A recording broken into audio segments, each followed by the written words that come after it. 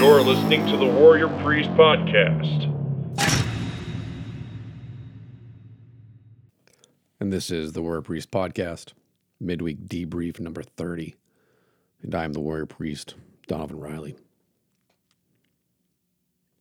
Today, I want to talk about something that has been on my mind of late because I was listening to someone else on another podcast discuss the brutal distinction between the idea of killing and the reality of it. When I was young, when I was a little boy, I became fascinated by war and war heroes. I think primarily because I was introduced to that by my best friend Eric, who his father had served in Korea and had not seen much combat, if any, that I can remember him talking about. He was primarily in the rear. As a consequence, the way in which Alan, Eric's father, talked about war, talked about killing, conflict, was very positive.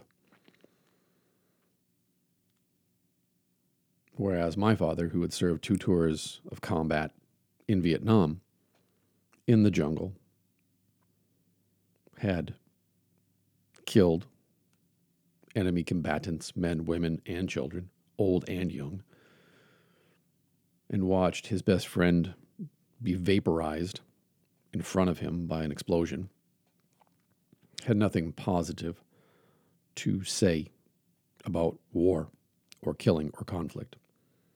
And that's how I grew up then, with this dichotomy in my own mind, in my own imagination, between the way in which my best friend's father, and therefore my best friend, glorified war and killing and conflict, and why we used our pellet guns to wage war against the Nazis in the hollow behind his house and out in the cornfields across the street from his house.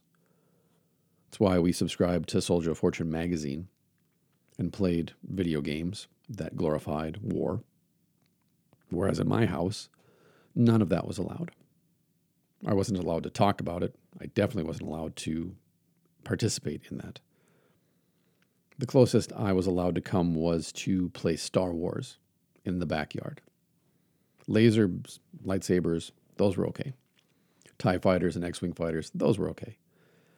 But not plastic M16s or replica grenades or 45 replica BB guns, these kinds of things that you can't really buy anymore because we've nerfed the world. But in my day, when I was 10 or 11, you could go to the Army surplus store and buy a BB gun that was an exact replica of a standard issue 45. And growing up this way then, my mind was awash in conflicting ideas and stories about war. And it was that way for quite a while for me, because I had never really been punched in the face. I had never really been in an actual conflict where my life was at stake or the lives of those around me were threatened. And it really wasn't until I was consumed by alcohol and drug abuse and started selling drugs and hanging out with drug dealers that I even encountered those types of situations where my life was threatened. There was the imminent threat of death. People around me died for various reasons. But even then, because I was so drug-addled and drunk most of the time, it never felt like it was going to touch me, as if I were swimming through an ocean of violence and immorality and outlaws. But it was never going to touch me. I was never going to get arrested and go to jail. I was never going to get shot. I was never going to get tangled up in a situation that I couldn't get out of.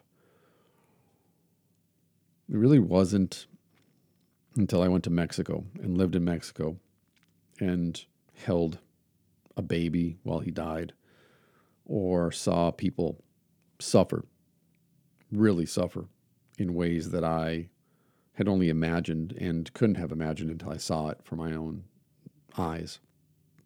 that I began to take a different look at the world as a whole and people in general. I stopped feeling sorry for myself. I stopped seeing myself as a victim. I stopped seeing the world as an unfair place that owed me something, that I was entitled to everything. I also then accepted and acknowledged the reality of violence and conflict and killing because I saw it around me all the time.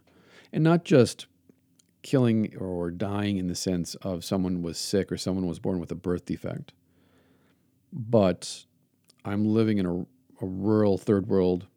I'm living in a third world country in a rural area. People are killing animals all the time. The butcher shops don't have indoor refrigeration, so they're slaughtering animals every morning and they're hanging the meat up, and people go to the market and they buy the meat and all that goes with unrefrigerated meat. And that became my normal. That became usual, typical. That's what I expected. And I grew up that way too. I grew up hunting and fishing. My family's a hunting and fishing family. I've been there when deer or bear have been field dressed. I've been there and had to pluck geese and ducks and pheasants and quail and partridge.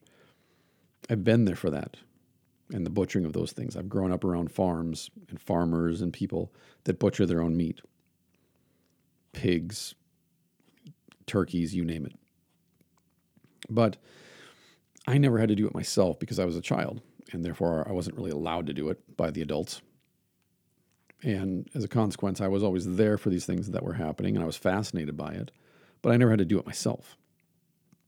So again, I never had that tactile relationship with the animal that was going to be butchered or slaughtered. I wasn't the one who was holding the gun. I wasn't the one who was brandishing the knife. I wasn't the one who showed up with the pipe and the baseball bat and the axe handle to beat someone's head in. That was never me. I may have been the one who instigated it. I may have been a witness to it, a bystander, but I wasn't the one who perpetrated it. And then when my wife and I were at seminary, something happened that kind of changed that perspective for me that I want to talk about today, which is while I was at seminary, it was our second year. It was right after our first son was born. So he's still a baby. He's barely 1 year old. And my wife got a job working for the grounds crew for the apartment complex that we lived at because she wanted a job. She wanted something to do during the day. And she was paired with a gentleman who worked for the grounds crew and then eventually took over the grounds crew. He was also a student, but he was a university student studying economics at the University of Minnesota. And he was from Tanzania. His name was Andy Munguro. And what was interesting about Andy, when my wife met him, she grew up in a suburb of Portland, Oregon. And the most that she had done as far as groundskeeping, landscaping, and yard work was trimming the bushes around her family's house and the little, and in my opinion, pathetic garden they had in the backyard that was barely 10 feet by 10 feet. So meeting Andy then, what Annie discovered immediately was everyone else on the grounds crew treated him like he was dumb. In our opinion, because he was not American. He was African with a thick accent and was learning English as he went. And there was a certain sense of condescension when people instructed him how to take care of the flowers, how to trim the hedges, how to prune the trees, and so forth. When, if they had simply asked Andy about what his life was like before he came to the United States with his family, they would have learned. He grew up doing all of these things in the village that he grew up in. And his village in Tanzania was at the base of Mount Kilimanjaro, very rural village. So he grew up hunting, and he grew up learning how to not piss off lions. He grew up understanding that when you go to get water, which meant his mother had to walk 8 miles a day to get water, twice a day, you had to learn how to get water from the pond without being eaten by crocodiles. You had to learn how to live alongside monkeys who would come into your house and take food off your table. You had to learn how to cultivate the land. You had to learn how to hunt. You had to learn how to take care of yourself and your neighbors. So by the time Andy got to the seminary and his wife was there attending classes at the seminary, that's why they lived there. He was at the university studying economics. She was at the seminary studying theology because she wanted to go back and teach theology, open a school for women, a theological school for women to educate women in Tanzania and teach them the Bible, teach them theology, but also then use that as a vehicle to teach reading and writing literacy to these different tribal women that were around where she grew up at. If they had asked Andy the question, he could have told them that he was, at that point in his life, a master gardener, so to speak. But they didn't. And so Andy would listen kindly and politely, and he would nod his head and smile. And then when they left, he would go back to doing what he knew how to do. And that's how my wife learned from him how to garden, how to prune and take care of bushes and shrubs and trees, how to grow herbs, how to make cuttings from shoots, all of these things. And as a consequence of Andy's tending to the grounds, the flower beds thrived. The bushes and the trees prospered because he knew what he was doing. He had a relationship with everything around him, and he was comfortable working with it. And that's how my wife got to know Andy, and then how Andy ended up inviting us to their apartment for dinner. And we met his wife, Ellie. We met their children. And we became close friends with them. They were some of our closest friends when we were at seminary. And through my relationship with Andy and Ellie and getting to know them myself and their children, I was then invited by Andy to go with a group of Tanzanians to a farm outside the city to slaughter goats. And I had never actually been around anybody who slaughtered goats. Like I said, pigs, ducks, geese, chickens, turkeys, farm animals, wild animals. I'd been around enough of that, plenty of that. But never a goat. But it was an opportunity. I wasn't going to say no, because what kind of a man am I if I'm invited by other men to go and kill goats, and then we pay for the goats, we slaughter the goats, we quarter it, chop up the meat, put it in bags, and we bring it back home, we have goat. Of course I'm down for this experience. And so I go with these men, and they fully expected that I would just be a bystander because of their interactions previously with other Americans on this subject. And yet, when we got there, I picked out the goat that I wanted to pay for and that I was going to slaughter. And when the time came, they showed me how to do it, how to slit the throat, how to bleed the goat out, and then how to render the goat, how to get the internal organs out of it, the stomach without puncturing the stomach and ruining the meat, how to get the skin off the goat, everything. So I did this. I grabbed my goat, pulled back the head, slit the throat, let it bleed out. What I wasn't prepared for was the sound that a goat makes when it's dying. For those of you who don't know, the sound of a goat when it's dying sounds like a baby crying. In fact, it sounds exactly like a baby crying. And that was a shock to me to hear that. And it was an exercise in self-control and discipline to stand there and hold the goat by its ears to maintain my grip on the goat, the body of the goat, so it didn't, squirm away, run off. And I held it while it died, and it screamed like a crying baby. And the blood splashed off the concrete floor, the killing floor, and splashed all over my shoes and over my pants, splashed up onto my shirt. And then I set about cutting the goat up. And when we were all done, we came back home and got out of the car, and I had to change all of my clothes in the parking lot because where I lived at, it was actually illegal to walk around in public with blood on your clothing. I didn't know that until they informed me, because these Tanzanians had been actually pulled over by the police previous to this, covered in blood, bags of meat in the back of the car and in the trunk. And of course, the police, their first question is, what in God's name is going on here? And that's how then I learned about this public ordinance, the city ordinance against walking around in public with blood on your clothes. But a side effect of killing goats, slaughtering goats, was that night, then when I went to bed, I couldn't sleep because all I could hear was this goat crying. And I have a 1-year-old baby right next to me in bed. And it bothered me. It bothered me a lot. I couldn't stop hearing the goat crying. And this persisted for 3 or 4 nights until I was finally able to shove it out of my mind. In a way, it bothered me that I couldn't just move on from that. I couldn't get over it. I couldn't push it out of my mind. But in another way, I reflected on it and I thought soberly about it and what that meant. And for me, anyways, at that time and then since then, what it meant was that I had taken a life. And maybe taking the life of an animal isn't that big of a deal to some. But it was the first time that I had taken the life of another living being, knowingly, willingly taken a life. And a couple things happened as a consequence. One was I had to contend with my feelings about the sound the goat made and how it related to me being a new father and this child, how it related to my past, listening to babies cry in the clinic as they died, listening to other people moan and cry out as they died.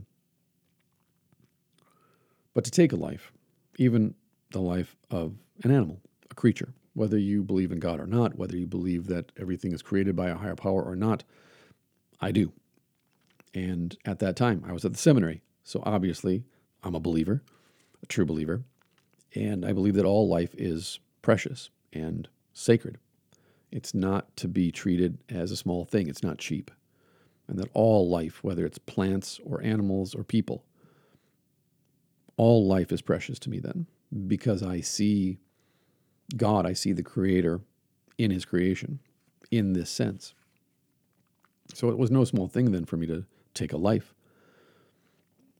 And also then, every single part of that animal was important to me, that we use as much as possible, and that I eat it all and not let any of it go to waste. Because I had taken a life, and this goat was sacrificed so that I could put food on my family's table.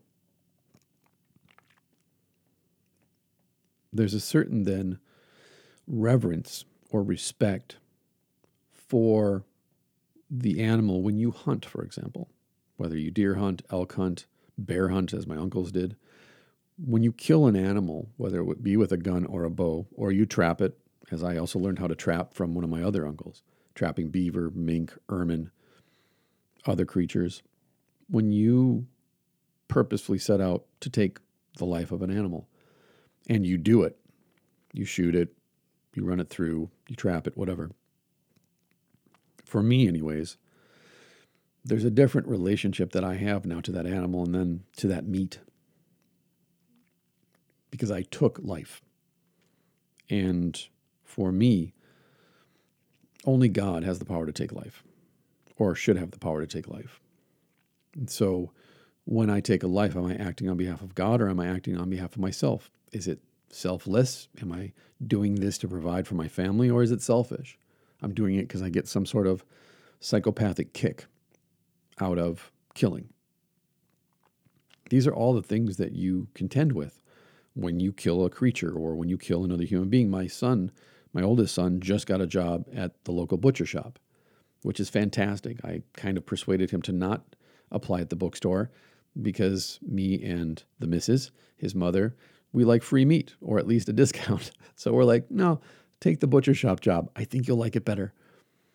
But my son is going to have to learn this now, working at a butcher shop. Not only will he learn how to cut meat and wrap meat and put it in the freezer and so forth, he's got to learn how to render and how to cut and quarter, which, in my opinion, is a life skill that will serve him anytime that he needs a job, whether it be in a butcher shop or a restaurant or working for an outfitter, wherever it may be. He's got a practical skill now that he's going to build upon. But I'm not going to talk to him about these emotions and these thoughts, because if I did, it would only be in the abstract for him, the same way it was in the abstract for me when I was a boy and my friend's dad would talk about war and glorify war. And I think that's the thing for me anyways, is that when we're young, and now as a parent and looking at my own children, when we're young, we have these ideals. And that's what they are. They're ideals. They're not real. And when reality crashes in on our ideals, it can be heartbreaking. It can be very, very heartbreaking. And it can cause us no end of pain and heartache. But if we can recognize that there's a benefit, there's something to be learned, even from the act of killing, even if that benefit is to learn that I don't like killing, or I no longer want to hunt for my food, or I no longer want to butcher my own meat, or I don't want to kill anymore. If you're a soldier and you put down your gun at the end of the day and say, you know what? I've had my belly of killing, like my dad did. My dad just put his gun down and walked away and said, I can't, no more. He was going to apply for the honor guard in Washington, D.C. But after his second tour of duty and the things that he had to do during that second tour, it was too much. It was just too much. And like I said, he came home, at least his body came home, but he was a dead man. Whoever he was before going to Vietnam, he was not that man coming home. And he was never able to recover that person. And as a consequence, he wasn't able to communicate that to me. And even if he could have, no matter how well he expressed it, I wouldn't have understood because I hadn't lived through it myself. And it was all, for me, ideas. And the competition between one person glorifying war and another person saying, no, the reality of war is it's horrible and it's horrifying and it sucks. And that's why people come home and put a gun in their mouth and swallow a bullet, is that they've had their fill of killing, they've had their fill of carnage and destruction and violence, the reality of it, not the idea of it. And they couldn't get free of the tendrils of those experiences. In a lesser sense, it's like now I don't try and explain to people why I like to fight, why I like to spar, why I do what I do in mixed martial arts. Because unless you do it, you simply can't comprehend what it means and what it does to you mentally, emotionally, and physically. You can't explain that. I was joking last week, when you stub your toe, you got to put ice on it. You can't do any more work around the house. Probably going to have to take your weight off of it for the rest of the day. But I've broken my toe in the middle of sparring, taped my toe to the toe next to it, and then continued sparring. Why? Well, it's different. It's just different. There's two different things happening there, two different dynamics at work. But to try and explain that to somebody who's never been through it, who doesn't understand or comprehend the mindset, the approach and attitude of someone who's engaged in that activity, that fight, it exists for them only as an idea, but not as a reality. And in a certain sense, I wonder if it's not fair to expect people to understand violence who have never engaged in violence, or to understand killing who have never had to slaughter an animal, who have never hunted and killed an animal, who have never had to point a gun at another human being and pull the trigger. I've never had to pull the trigger. I've never had to do that. And God willing, I never will have to do that.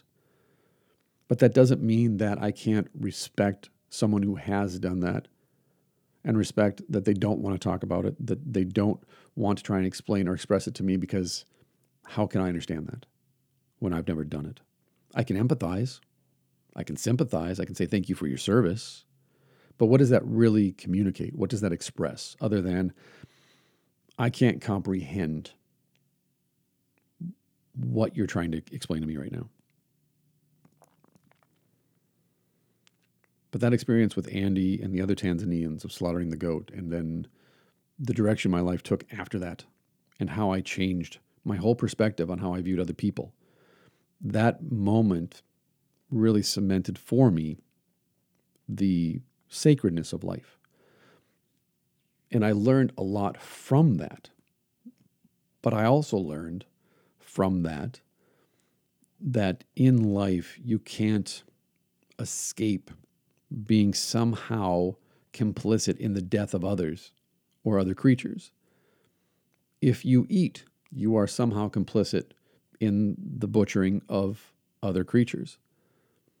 Even if you're a vegan or a vegetarian, you're still complicit in the death of life.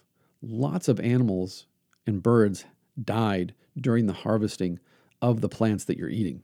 That's just a simple fact.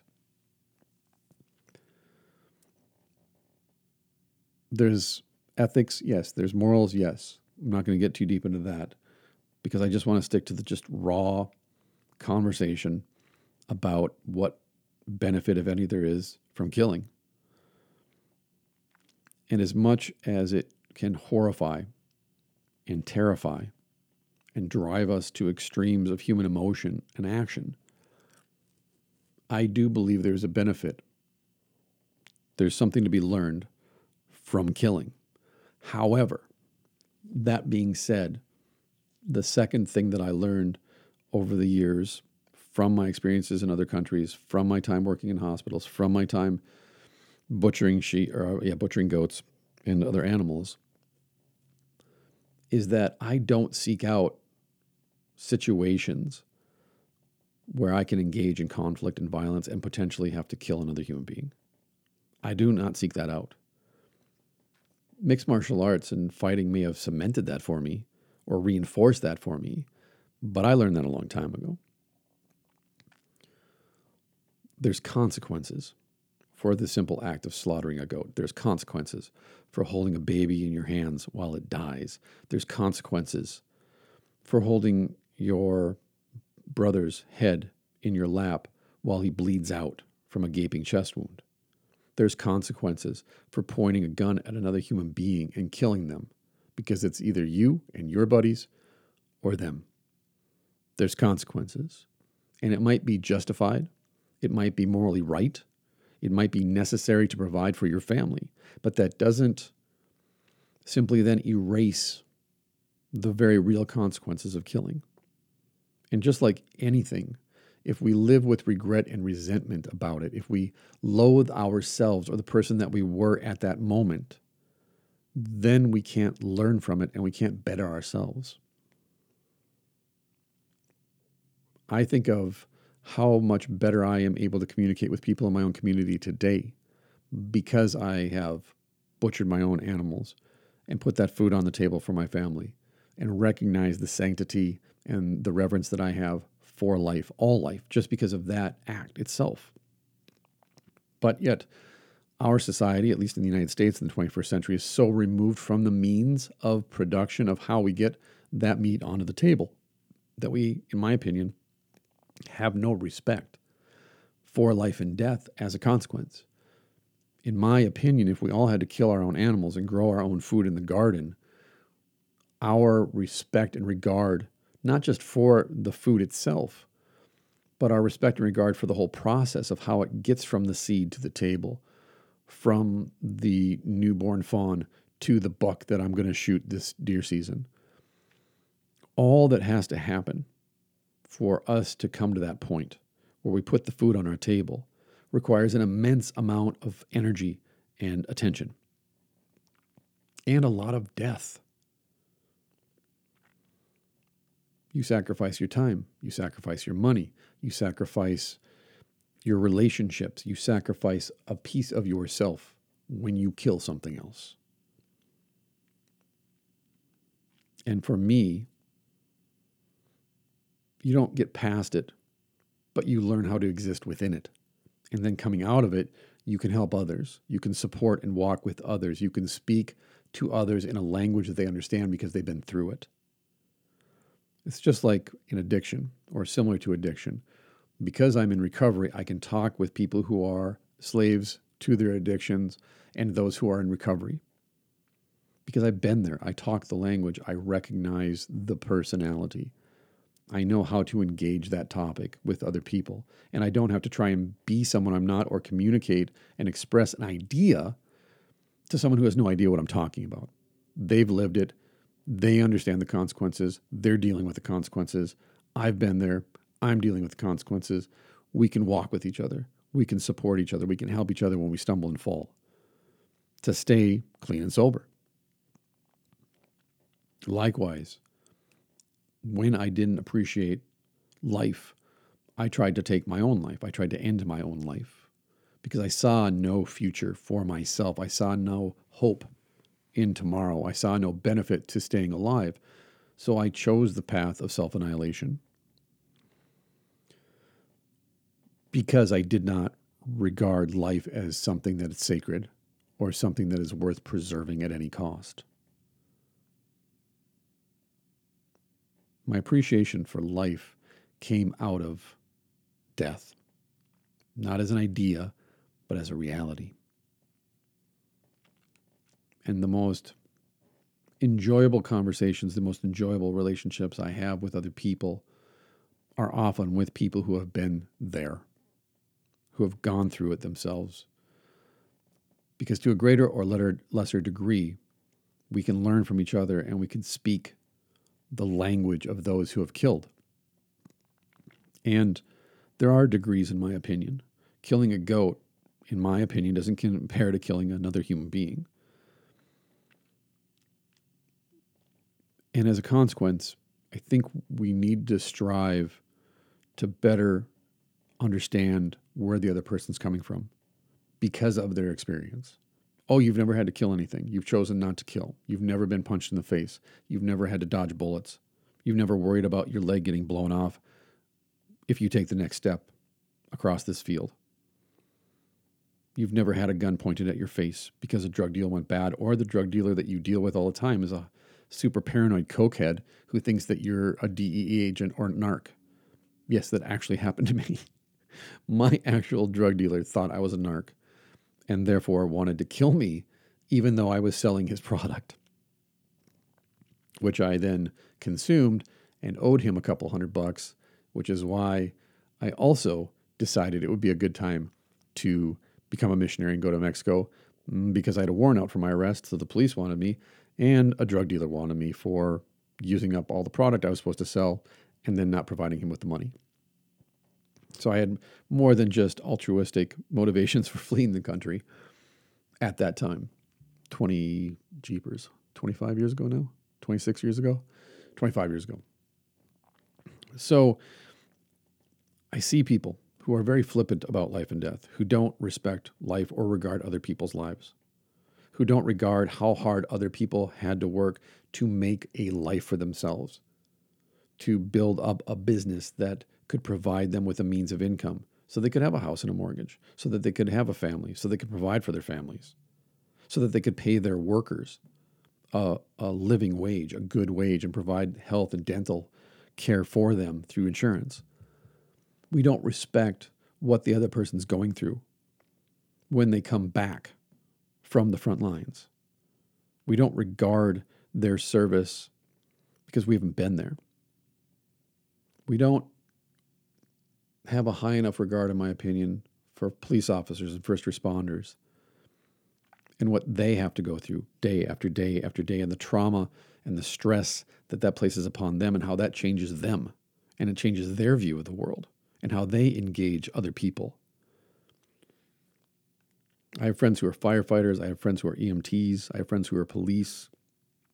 And they all tell similar stories.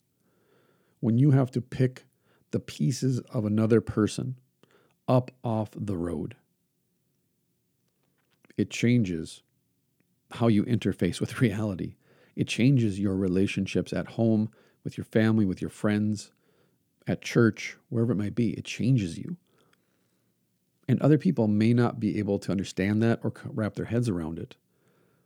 But is it up to then you to explain it to them in a way that they can?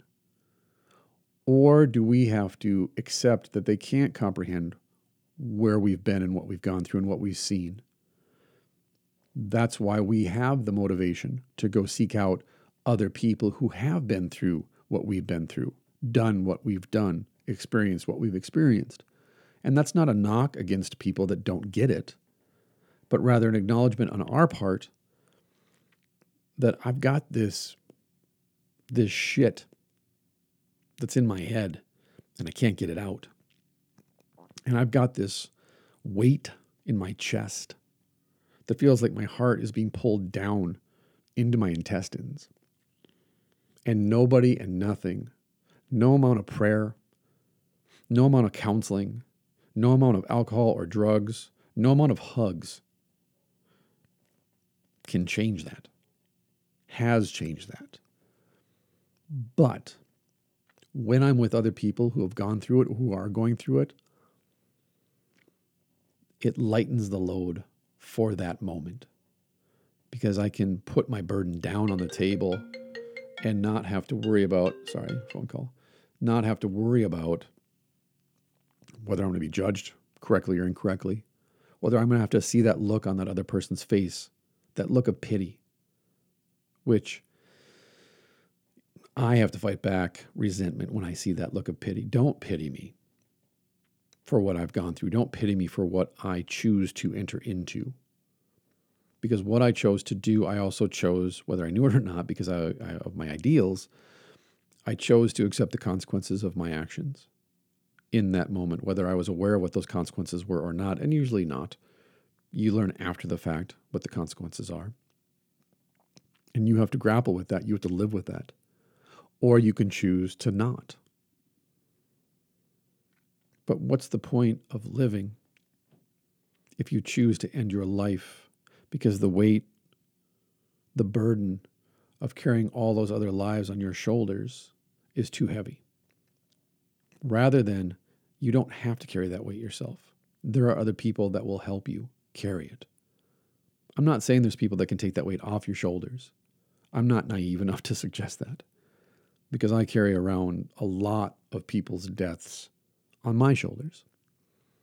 And some of them I don't want to let go of. I don't want that burden taken off my shoulders because that weight in my heart, that heartache that I have to this day for those people that I buried, people I loved.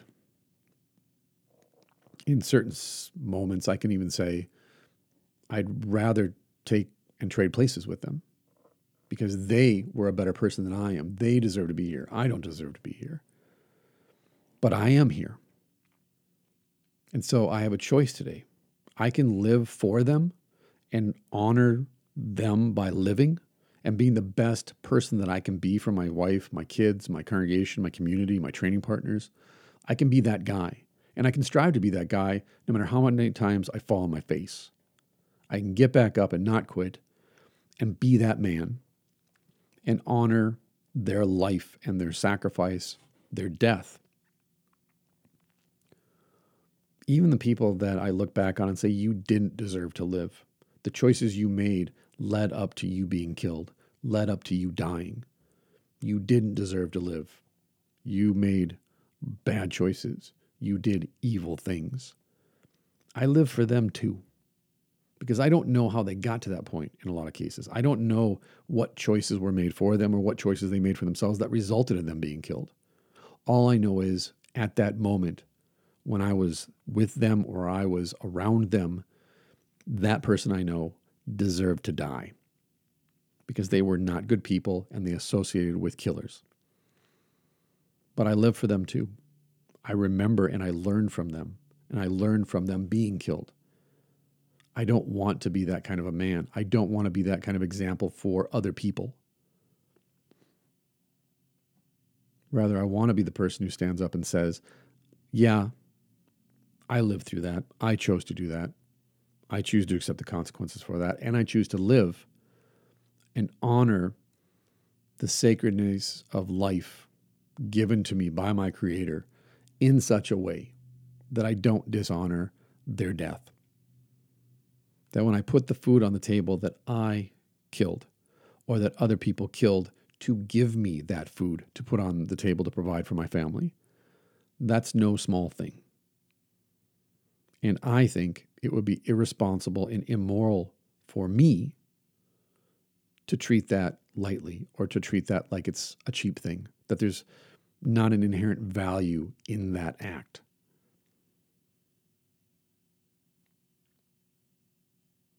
Meeting people along the way teaches us the value of life, all life. and meeting people along the way and engaging with those people and entering into relationships with those people are what tear us down and build us up. It's what humbles us and builds us back up so we have a sense of self-confidence that we engaged death, that we killed. And that's no small thing. And it should never be a small thing, in my opinion, so that we can appreciate life all the more and appreciate all we have all the more. Because those who were killed, or those things that were killed so that we can continue to live, sacrificed themselves for us, whether they knew it or not. And so all we have is a consequence of their sacrifices. And when we sacrifice for those people whom we love, whether we're here or after we're gone, even if they never realize or recognize what our sacrifice meant, they're benefiting from us sacrificing for them. Maybe we're never told thank you. Maybe we're never rewarded. But is that why we do it? Is that why we choose to kill?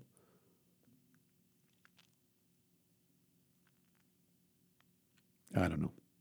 I think each person has to make that determination for themselves. But all I know is when I meet someone who has a great idea about how sexy it would be to go kill the enemy, go fight the Taliban, become a cop, and clean up the neighborhood, go out and hunt and provide for their family by killing their own food. I don't say much because I know they're in the realm of ideas and I'm in the realm of reality. And every once in a while, my ego gets the best of me and lies to me and convinces me that killing isn't that bad of a thing in certain situations, and that maybe I should enter into a different vocation. Maybe I should pursue a different vocation where I can make a quote-unquote bigger difference,